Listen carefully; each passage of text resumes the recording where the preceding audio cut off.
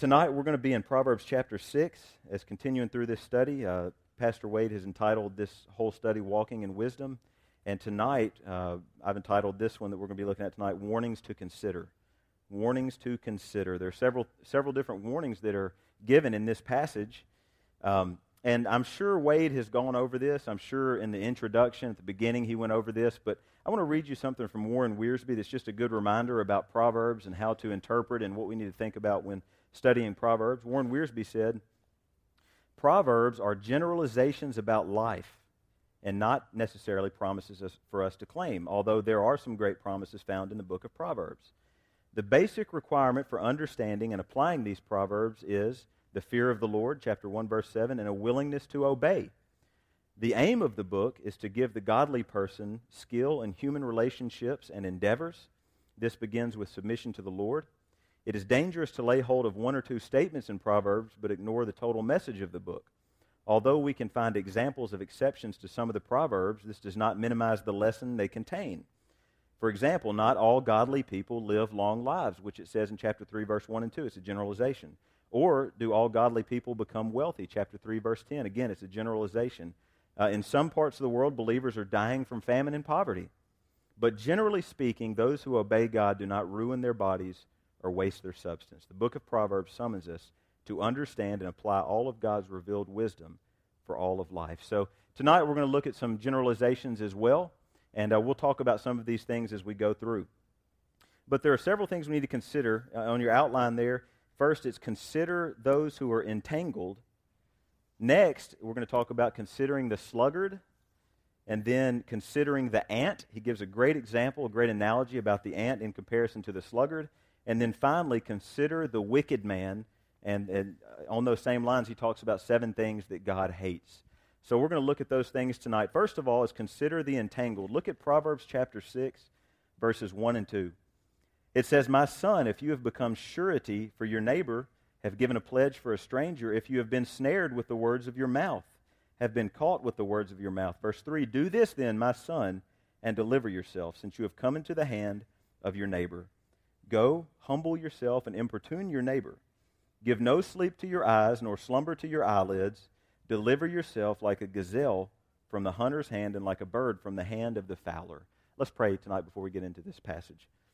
Father, I thank you for this time tonight, Lord. We do thank you for your word, Lord. We thank you for these warnings that we are to heed from this passage, Lord. We thank you for the wisdom of Solomon, Lord. We thank you for your inspired word that you have given us. Lord, we thank you that you have given us all that we need for life and godliness. Father, I pray that tonight as we study this, Lord, that we will learn something new about you and new about ourselves, Lord. I pray that we would apply it to our lives, Lord, and be changed. I pray all this in Jesus' name. Amen. So these first 5 verses, first of all, we need to consider those who are entangled. Consider the entangled. Verses 1 and 2, we see the warning. Verse 1 says, if my son, if you have become, again, this is Solomon speaking to his son, trying to give wisdom to his son. My son, if you have become surety for your neighbor, have given a pledge for a stranger, if you have been snared with the words of your mouth, have been caught with the words of your mouth. Then he goes on to tell him what you are to do. So blank number 1 there, becoming surety is the idea to become legally liable for another person's debt in the case of their default. In other words, it's being at the mercy of the financial situation of a neighbor. If you enter into a covenant with them, if you enter into a financial agreement with them, it's taking on a financial obligation of your neighbor in case they default is the idea here. It's the idea of being entangled by someone else, being at the mercy of another person's decisions and whatever happens in their life. I think about someone being entangled. I'm reading the Chronological Bible this year, and a couple of months ago I was reading about Absalom. I don't know if you remember the story of Absalom, David's son, but there was a point in time when Absalom decided he was going to orchestrate a coup over his father. He was going to take over the kingdom. He was going to become king. He started rallying people. He started manipulating people to follow him. And eventually what happened is there was a war between David's men and between Absalom's men. And during this war, God's anointed, David's men routed Absalom's men. And Absalom was trying to escape. David had already told his men, if you catch my son, don't hurt him. As upset as he was about everything, it was still his son. He didn't want him harmed. And the Bible tells us that Absalom was on a mule, and he saw David's men coming, he took off. And as he was going, I don't know if you remember this story, but it said Absalom had long, beautiful hair, and he was going underneath a tree, and his hair got tangled in the tree, and the mule kept going, and he was hanging there by his hair. And he was completely at the mercy of those that were to harm him. And ultimately what happened is, even though David had commanded his men not to harm him, one of his men came up and ran a spear through him and killed Absalom. And you think about this idea of being entangled. In that situation, Absalom was entangled. And as a result of his entanglement, he was completely at the mercy of those around him. And that's, again, the idea here of being entangled, becoming surety, becoming legally liable for another person's financial situation. Now, this idea of becoming surety is not, his next blank here, is not always condemned in Scripture, but it is not a wise practice. It's not always wrong, nor has a prohibition been given against this, or even lending for that case. Psalm chapter 112, verse 5 said, "It is well with a man who is gracious and lends." Becoming a surety is not always condemned as long as it is not more than a person can cover or more than a person is willing to cover. Remember, again, this is a caution to the young and to the naive. He's telling his son, don't hastily jump into something that you're not able to take care of, that you're not able to finish, is what he is telling him. And again, here he says, if you become surety for your neighbor, have given a pledge for strangers, if you have been snared with the words of your mouth. So this is either through a binding contract that's been signed or even through a verbal contract. He's telling if you've been snared by either one of these, here's what you are to do. So he talks here either through signing or through verbal. And you know, God has given us a great gift of the power of speech, the tongue, the ability to speak, the ability to use words to communicate with each other. And the tongue used appropriately can bring great blessing, and it can also bring great cursing. Proverbs 18:21 tells us that death and life are in the power of the tongue. I always think about the emperors when someone would stand before them and their life was in their hands. In the power of their tongue, they could say, kill him or let him live. Death and life are in the power of the tongue. I think of the adulterous woman. Look in chapter 7 of Proverbs, next chapter over. Look at verse 11. Talking about the adulterous woman, it says, she is boisterous and rebellious. She is, with her mouth, she is boisterous. The way she speaks, she is boisterous and rebellious. Look at verses 18 through 22. This is the way that she's going to seduce this young man. Verse 18, she tells him, come, let us drink our fill of love until morning. Let us delight ourselves with caresses. For my husband is not at home. He has gone on a long journey. Again, she's with her words, she's telling him, don't worry about my husband. He's gone. He's not going to harm you. Verse 20, he has taken a bag of money with him. At the full moon he will come home. Now look at verse 21. With her many persuasions she entices him. With her flattering lips she seduces him. Suddenly he follows her as an ox goes to slaughter, or as one in fetters to the discipline of a fool. Look back at chapter 5, verses 3 through 7. For the lips of an adulteress drip honey, and smoother than oil is her speech. I want you to know something about an adulteress is the primary way she seduces is with her words. That's what it says here. Her lips drip honey, smoother than oil is her speech. Verse 4, but in the end she is bitter as wormwood, sharp as a two-edged sword. Her feet go down to death. Her steps take hold of Sheol. She does not ponder the path of life. Her ways are unstable. She does not know it. Now look at verse 7. Now then, my sons, listen to me and do not depart from the words of my mouth. So on one hand, you have an adulterous woman who's trying to destroy with her mouth. And on the other hand, you have a father here saying, listen to my words. They're words of life. They're words of truth. They're words that will not ensnare you. They're words that will help you. Look at verses 11 through 13.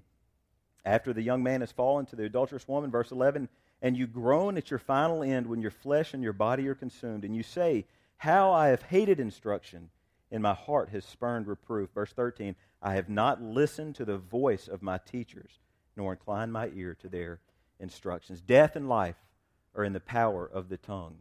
Think of the words of the religious leaders who whipped a crowd into a frenzy, who just a short time earlier were saying, Hosanna unto Jesus, and then just a short time later they were screaming, crucify him, as a result of the words that the religious leaders incited a mob of people against Jesus with.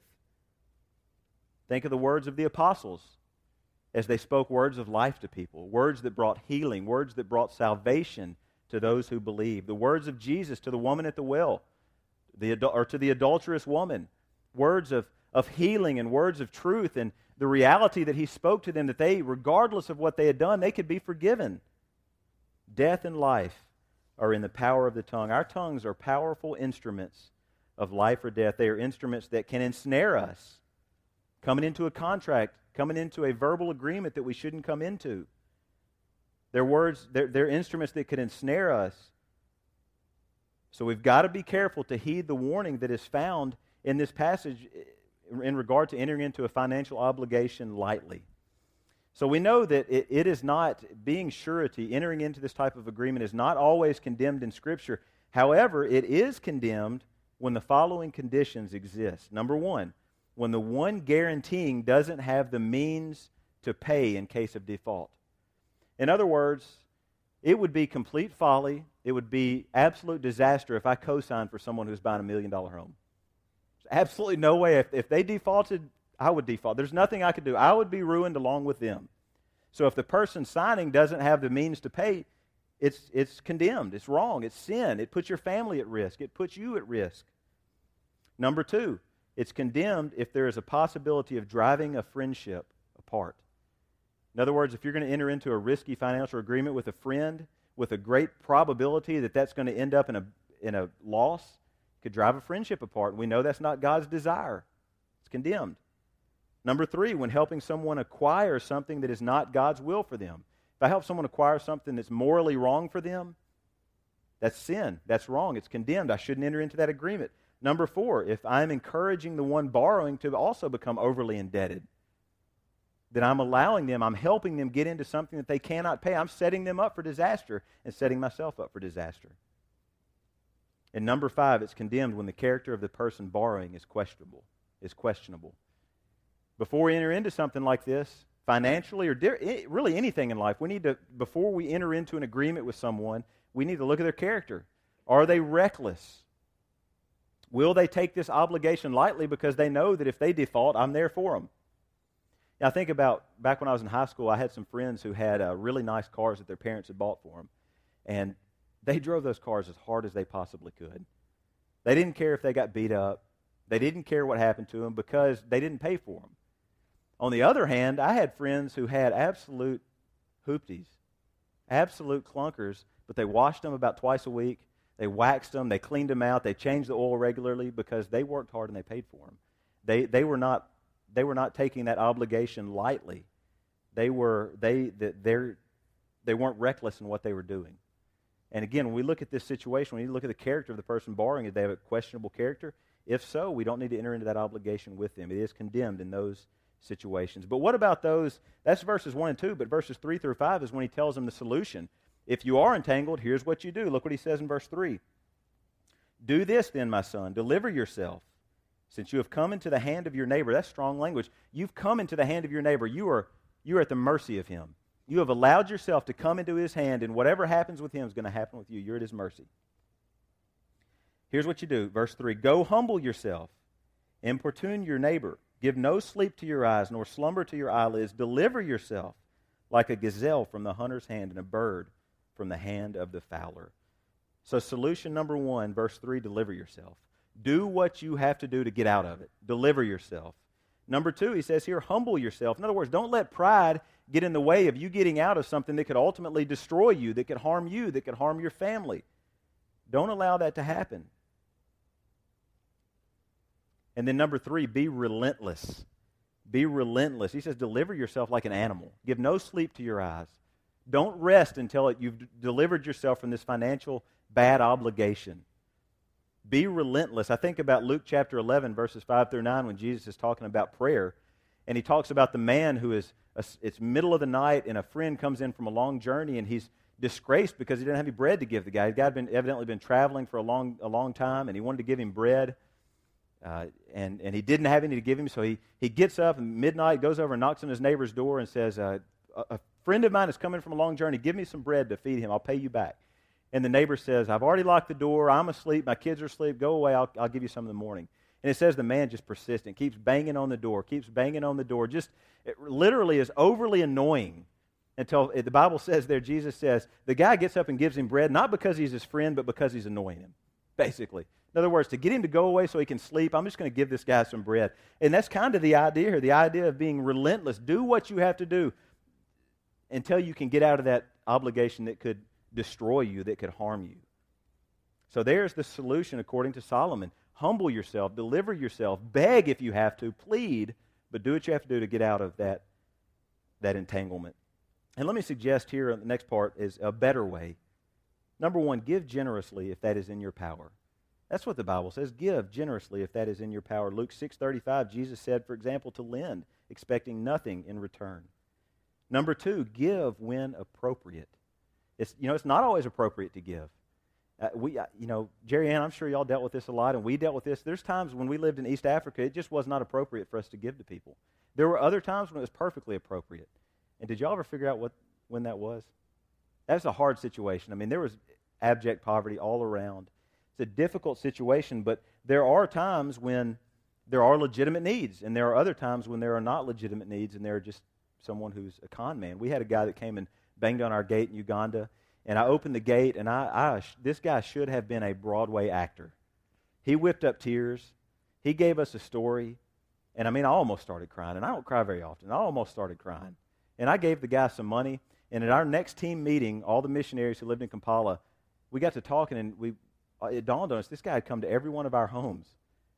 So we thought, this guy made a lot of money that day. And so we started asking some of our Ugandan friends, and they said, oh, yeah, Bosco, he is the biggest con man in town. And every one of us had just fallen for it. We had just So there are times when it's not appropriate to give. There are times when it's just difficult to know when to give. And that's why the next point on there is this: be led by the Spirit. I know that may sound overly mystical, and I don't mean for it to, but that's all I could come up with when we lived in East Africa was in that moment, in that situation, just pray a prayer and say, Lord, show me what I need to do here. And I'm sure there were times that we made big mistakes, and I'm sure there were times that we were dead on. But a better way is to give. I'm going to read this from a commentary to sum up these few verses. It says, this text may be accepted as a distinct exhortation to ourselves, have nothing to do with suretyship. If you can afford to give anything, give it, and there let the matter end. You have no right to pledge what you do not possess. There are cases in which the temptation is very strong to help, but there must be no yielding. Give. Give liberally if you can. Give heartily and give promptly, but never come under enslaving conditions. I think that's a good way to sum this up. So, first of all, we are to consider the entangled in this passage. Number two, we are to consider the sluggard. He moves into a different topic here, verse 6. He says, I'll tell you what, let's do verses 9 through 11 first, and then we'll do verses 6 through 8. So verse 9 says, how long will you lie down, O sluggard? When will you arise from your sleep? A little slumber, a little folding of the hands to rest, and your poverty will come upon you like a vagabond, and your need like an armed man. So the warning here, number one, is this: oversleep is an abuse of a great blessing. How many of you like to sleep? I love to sleep. I really do. I love to sleep, probably too much. I really enjoy sleeping, and I've especially enjoyed sleeping more since we've had 2 small children. I appreciate sleep more. I had a friend of mine who was coming back from overseas, and he told this story. He said he was on the plane, and he decided he was going to take, he had never taken it before, but he took like 3 Ambien, sleep medicine. He was like, I just want to really crash on this flight. He didn't know how strong they were. He took 3 of them, and he says he woke up. It was about a 12-hour flight. He says he woke up, and they were there. He had been out for 12 hours straight, sitting there like this, for 12 hours. I imagine his neck and back and everything's hurting. But he'd been out for that long, and he said he woke up, and he started tasting something funny. He said he reached way back in his mouth and pulled out this partially digested piece of airplane chicken. And he asked his wife, he's like, "What? How did that get in my mouth?" And she said, "You don't remember waking up in the middle of the night and eating a meal?" He had no recollection of that at all. But when I talk about oversleeping here, I'm not talking about when someone is sick or when they're medicated. This is just oversleeping for the sake of This is oversleeping for the purpose of being lazy. I also had a similar thing happen to me, kind of like that. One Thanksgiving, Kay and I were going to my parents' house to eat, and I had a headache. I asked her to give me some aspirin, and she gave me 2 little round white aspirin. And we were midway through the meal an hour later, and I had this whoa come over me. This just like something wasn't right. It's like I was hearing things. And I told Cass, I got to go to sleep. So I just quit in the middle of my meal and went laid on my parents' couch and was out. She had to drive me home. So the next day we got to talking about it, and she had given me 2 Dramamine rather than 2 aspirin. So you got to watch her. She'll get you. But that's not the point here. Oversleep, in terms of just oversleeping out of extreme laziness, is the idea here. Oversleep is an abuse of a great blessing. And this is true both physically and spiritually. For example, physically, it's the idea of the farmer who, it's harvest time, the crops are ready, and rather than going to get them, he just says, I'm just going to sleep. Just going to sleep. And he just allows the crops to die. And ultimately, it brings about his poverty. That is the idea here. But spiritually, also, I think there's a principle here. Men who rest spiritually will become destitute and impoverished. Men who just reject the idea or who neglect the reading of Scripture, reject praying, they'll come to destitution. They'll come to spiritual poverty. R.C. Sproul said this. He said, "Here then is the real problem of our negligence. We fail in our duty to study God's Word, not so much because it is difficult to understand, not so much because it is dull and boring, but because it is work. Our problem is not a lack of intelligence or a lack of passion. Our problem is that we are lazy spiritually."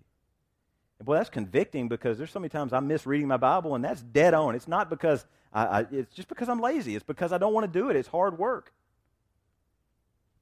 Spiritual poverty, being spiritually impoverished, brought about by spiritual laziness. Look at verse 10. A little sleep, a little slumber, a little folding of the hands to rest. A little sleep is literally a few sleeps. A few sleeps is a slow progression. It's kind of the idea of just hitting the snooze button a few times in the morning. I don't really hit the button, go back to sleep. Hit the button, go back to sleep. And you know, when I do that, when that happens, I realize after I wake up, I just wasted 2 hours of good sleep, hitting the snooze button every 10 minutes rather than just sleeping, you know. But it's the idea here of a few sleeps. A little sleep is literally a few sleeps. It's the idea of again, pushing that snooze button over and over again when there are things to be urgently accomplished. That's the idea here. A little sleep, a little slumber, a little folding of the hands to rest.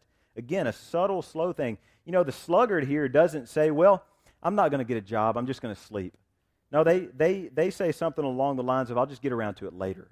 I'll get around to it later. I'll get around to it later. I'll get around to it later. And over time, that later becomes a long time, and eventually their poverty comes in like a vagabond. It comes in like an armed man. It destroys them.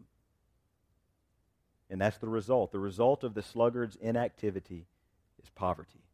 Now, remember what we said, generalizations. It doesn't mean that everyone who lives in poverty is lazy.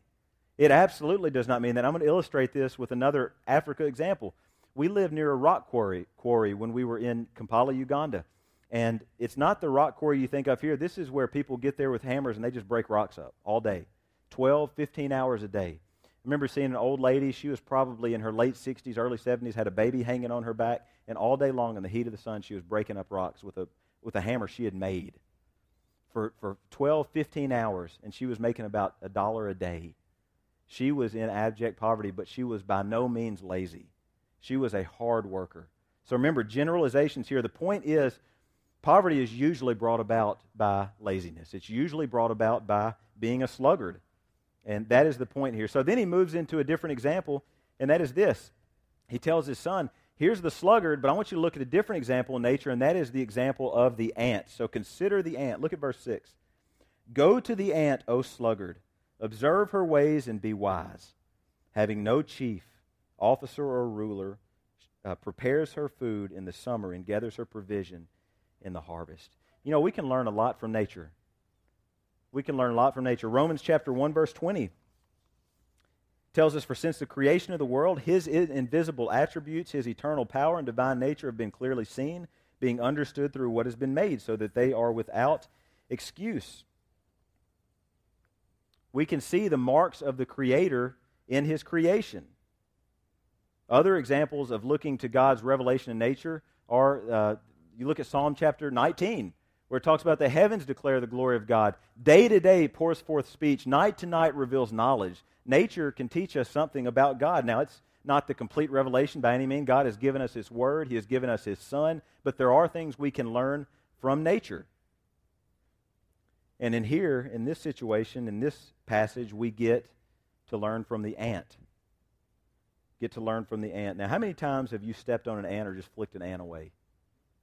I've killed a lot of ants in my lifetime. In fact, my wife absolutely hates ants. Whenever there's any type of ant, I have to drop what I'm doing and go kill it. I have to go kill it with, if there's a mound, I have to go kill that. I've killed lots of ants in my life, flicked many away, flicked many off of myself. I don't like ants. Yet here, we are told to get wisdom from the ant. Consider her ways, Solomon says here. It's as if Solomon is trying to shame the sluggard. He's saying, you are God's pinnacle of creation. You are man. You've been created in the image of God, yet you are lazy. You're a sluggard. So look at the ant. Look at this lowly creature that you step on, that you thump off yourself, and learn from her. So here are some lessons we get from it. Verse 8. She prepares her food in the summer, gathers her provision in the harvest. Number one, prepare for the future. Prepare for the future. We learn that from the ant. But I want to say this, but we should not set our hope on our preparations. Everything that we live for and that we hope for shouldn't be based upon material things that we've set aside for the future. Go read Matthew chapter 6, and it talks about that. Matthew chapter 6, verses 25 to 34, where Jesus tells in this passage that we are not to seek after the things of this world, but we're to seek first the kingdom of God. He tells them, don't worry about clothing, don't worry about food, don't worry about all these things, but seek first the kingdom of God and His righteousness, and all these things will be given to you. Again, that's not a prescription for not working or not just letting God take care of you. It's not at all. That's not what Jesus is saying there. But what He's saying is, don't set your hope on future riches. Don't worry about these things. God's going to take care of His children. Psalm chapter 62, verse 10, it says, if riches increase, do not set your heart upon them. Again, it's easy to be ensnared by these things. If riches increase, do not set your heart upon them. So we prepare for the future. Number two, be a self-starter. Look at verse 7. Which having no chief officer or ruler prepares her food in the summer. Again, it's the idea of being a self-starter. And just a couple other observations about ants. They work together. They help each other. And they don't waste time. It's rare that you see an ant just sitting there. They're always moving. I watch an ant and I wonder, what are they doing? They just go back and forth. It's just kind of like, what are they doing? But they don't waste time. They're busy. So we see a lesson from creation. Consider the ant. So then he shifts gears here. He shifts from the one who does himself harm through laziness to one who does other people harm. Verses 12 through 15, he goes from the inactive to the very active, but they're very active for purposes of evil. Look at verses 12 through 15. A worthless person, a wicked man, is the one who walks with a perverse mouth, who winks with his eyes, who signals with his feet, who points with his fingers, who with perversity in his heart continually devises evil, who spreads strife. Therefore his calamity will come suddenly. Instantly he will be broken, and there will be no healing. So next we are to consider the wicked man, or consider the worthless man, as it calls him here. Now this is interesting. The word for worthless there in the Hebrew language is literally the word Belial. Did any of you recognize that word, Belial? That's the same word that is used in 2 Corinthians 6:15 when Paul says, what fellowship does Christ have with Belial? This word Belial later came to be a personal name of Satan. But in the Hebrew language, it literally means a worthless person. Or some people have said it means destroyer. The etymology of this word is not completely known, but it could mean destroyer. It could mean one who swallows up. The point being here, this word that was used here for a worthless person was strong language saying this is a bad dude. This isn't a good man. This is a wicked, good-for-nothing, worthless man is the idea here. So what are the marks of a wicked person? Number one, it says in verse 12, a worthless person, a wicked man is one who walks with a perverse mouth. So number one is a perverse mouth or a perverse tongue. It's the idea of crooked or distorted. And it's typical of Satan. Think about the fall of man. How did he tempt Eve? How did he tempt Adam? He took the word of God, and what did he do? He distorted it. He twisted it. He said, has God said this? Has God said that? Has God said this? He twisted what God had said into what he wanted them to believe God had said, and ultimately mankind was led into sin. Perverse tongue is a mark of a wicked person. Number two, deception. Look at verse 13. Who winks with his eyes, who signals with his feet, who points with his fingers. So someone who is a person of deception, who tries to get other people involved in his deception through winking or through all of these different types of things that are mentioned here. Number 3, he says a mark of a wicked person is he is an inventor of evil. Look at verse 14. Who with perversity in his heart continually devises evil, who spreads strife. Continually devises evil. Have you ever known someone who just is looking for new sin to get into? I mean, they're looking for people can get really creative. People can get really creative in the way they sin, and that's the idea here. Someone who with perversity in his heart continually devises evil. They look for evil. They look to invent evil. They look for things that they can take to the next level in their sin and in their immorality. Number 4, the fourth mark is discord. Look at verse 14. Who spreads strife.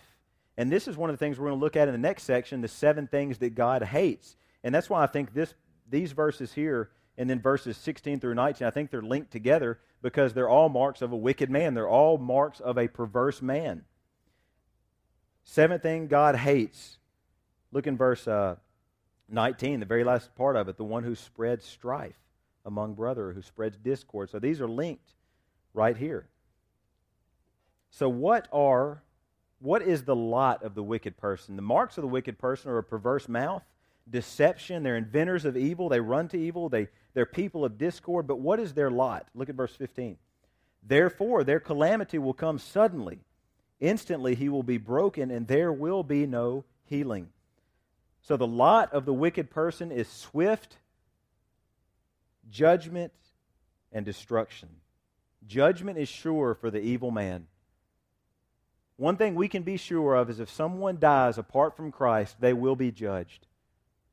All men will be judged, but they will be judged according to what they have done, and they will be punished for what they have done. Swift judgment. Swift destruction. But aren't you glad that God has... Listen, we may not all have been, before we came to know Christ, we may not all have been this wicked person in the sense of looking for evil, trying to invent evil, sowing discord, doing this and that. We may not have been that. Some of us may have been. But listen, we were all sinful. We are all sinful. We all have done things against the character and nature of God. We have all offended a holy God. And I'm glad when I read a passage about this wicked man to know that this wicked man right here can be saved, can be forgiven through what Christ has done on the cross. He's our only hope.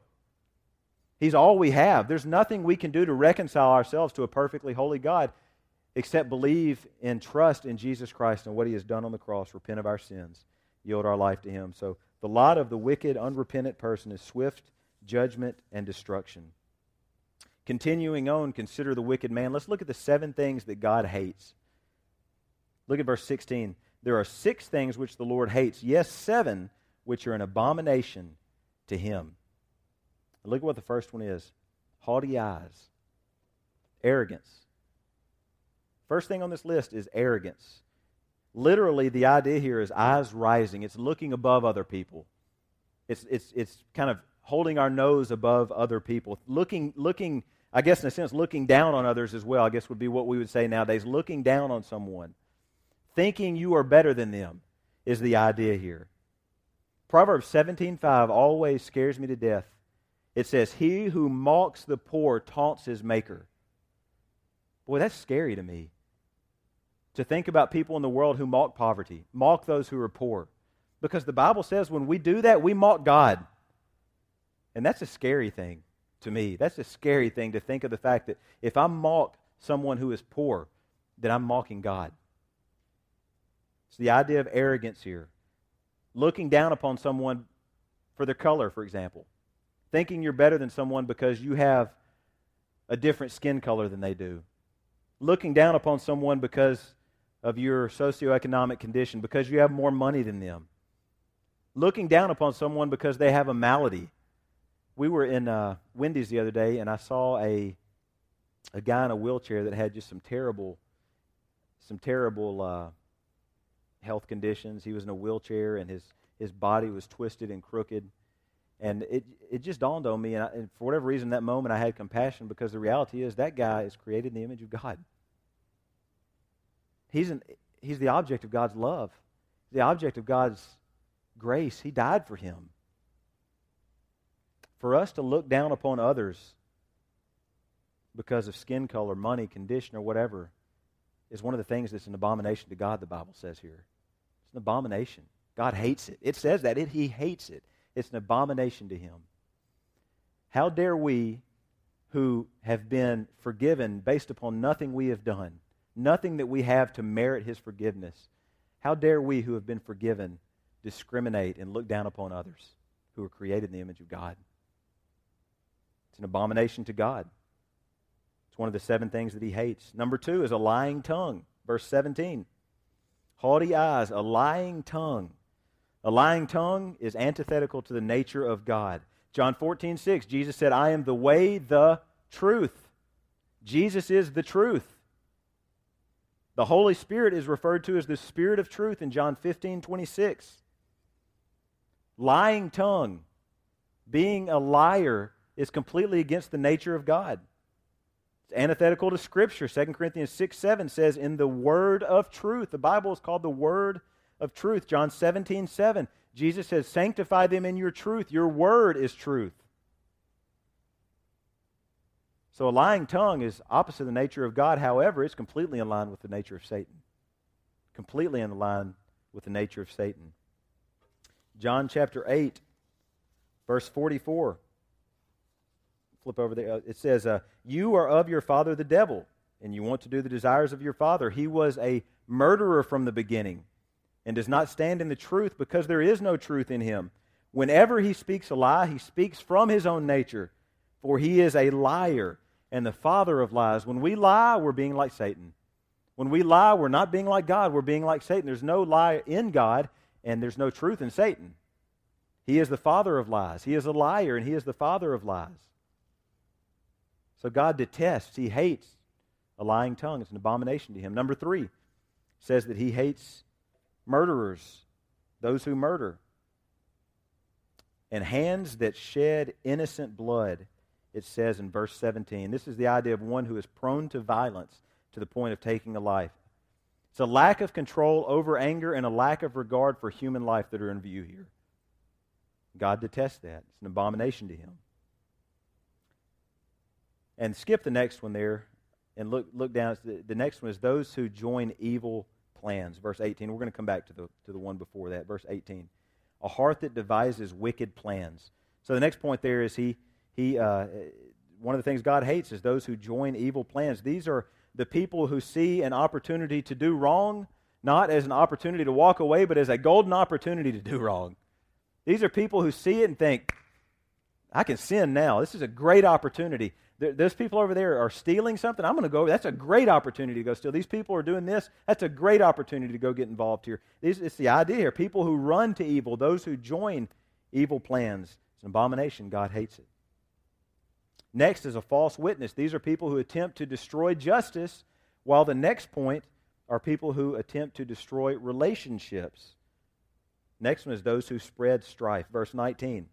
A false witness God hates, who utter lies, and one who spreads strife among brothers. So here we have one who's perverting justice, and then we have one who's destroying relationships. You ever been around people who their goal is just to destroy relationships? They don't have friends, so they're going to destroy other people who do have friends. They don't have deep relationships, so they're going to seek to spread strife among those. They just kind of talk behind one's back, talk behind this person's back, seek to separate. The Bible says God hates that. It's an abomination to Him. So God hates all of these abominable things because, look back at the blank that I didn't give you, because here is the point of it. All of this comes right in the middle of these 7 things is this, a wicked heart. Right in the middle of this list is the heart, because the issue behind a lying tongue, the issue behind murder, the issue behind joining evil plans, the issue behind false witnesses, the issue behind those who spread strife is a heart that is bad, a heart that is dirty, a heart that is wicked. Matthew chapter 12, verse 34 says this. It's Jesus said, you brood of vipers, how can you, being evil, speak what is good? For the mouth speaks out of that which fills the heart. Where does a lying tongue come from? It is a product of something that is wrong with the heart. Out of the abundance of the heart, the mouth speaks. Matthew 15, 18 through 19, but the things that proceed out of the mouth come from the heart, and those defile the man. For out of the heart come evil thoughts, murders, adultery, fornication, thefts, false witness, slanders. You know, we can put all kinds of laws in place to reform people, but the bottom line is, until someone's heart is reformed, it doesn't really matter. The heart is the problem. The heart is the problem. Luke 6:45, the good man out of the treasure of his heart brings forth what is good, and the evil man out of the evil treasures brings forth what is evil, for the mouth speaks from that which fills the heart. And then Jeremiah 17:9, for the heart is more deceitful than all else and is desperately sick. Who can understand it? I always cringe when people say, I just follow my heart in life. I just follow my heart. Listen, our heart's going to lead us to destruction because our heart is wicked and evil and desperately sick. That's what the Bible teaches. That's what it teaches. So God hates all of these things. All of these things go against the nature of God, and in our case, the problem is not the outward issue of what we're doing. The problem is the inward condition of our heart that leads us to do all of these things that are wrong. So consider the wicked man. Consider the 7 things that God hates. They're all against the nature of God. All of these things are a product of a dirty heart. And, again, so grateful for the fact that God has made a way that our heart can be cleaned. He can give us a new heart. He can give us a new purpose in life through what He has done on the cross. And I'm very grateful for salvation, grateful for what He has done for us. So we need to consider all of these warnings. Walking in wisdom, we need to consider those who have become entangled, ways to get out of that, what we need to do to avoid that. We need to consider the sluggard. We don't need to be like him. We need to consider the ant. We need to learn from the ant. We need to consider the wicked man and the issue at hand in the life of the wicked man, his dirty heart. I just want to, I'm grateful for the Word of God. It truly is, and we hear Wade say this all the time, it's a lamp to our feet and a light unto our path. And I'm grateful for the Word of God, but we must heed its warning. It's if we have Bibles and never read them, we're really no different than that lost people group in India that has no Bible in their language at all. We can do like James. We can be hearers of the Word, but if we're not effectual doers of the Word, then it's of no value to us. We know some stuff, but it's not changing us. We're not obeying it. We're not heeding its instructions. Proverbs 8:33 says, heed instruction and be wise. Do not neglect it. Proverbs 10:17 says, he is on the path of life who heeds instructions. So let us take the things that Solomon was trying to teach his son here, and let's ask God to apply them to our lives and into our hearts and to protect us and to change us and to mold us and to make us more like Him in all that we do. Amen.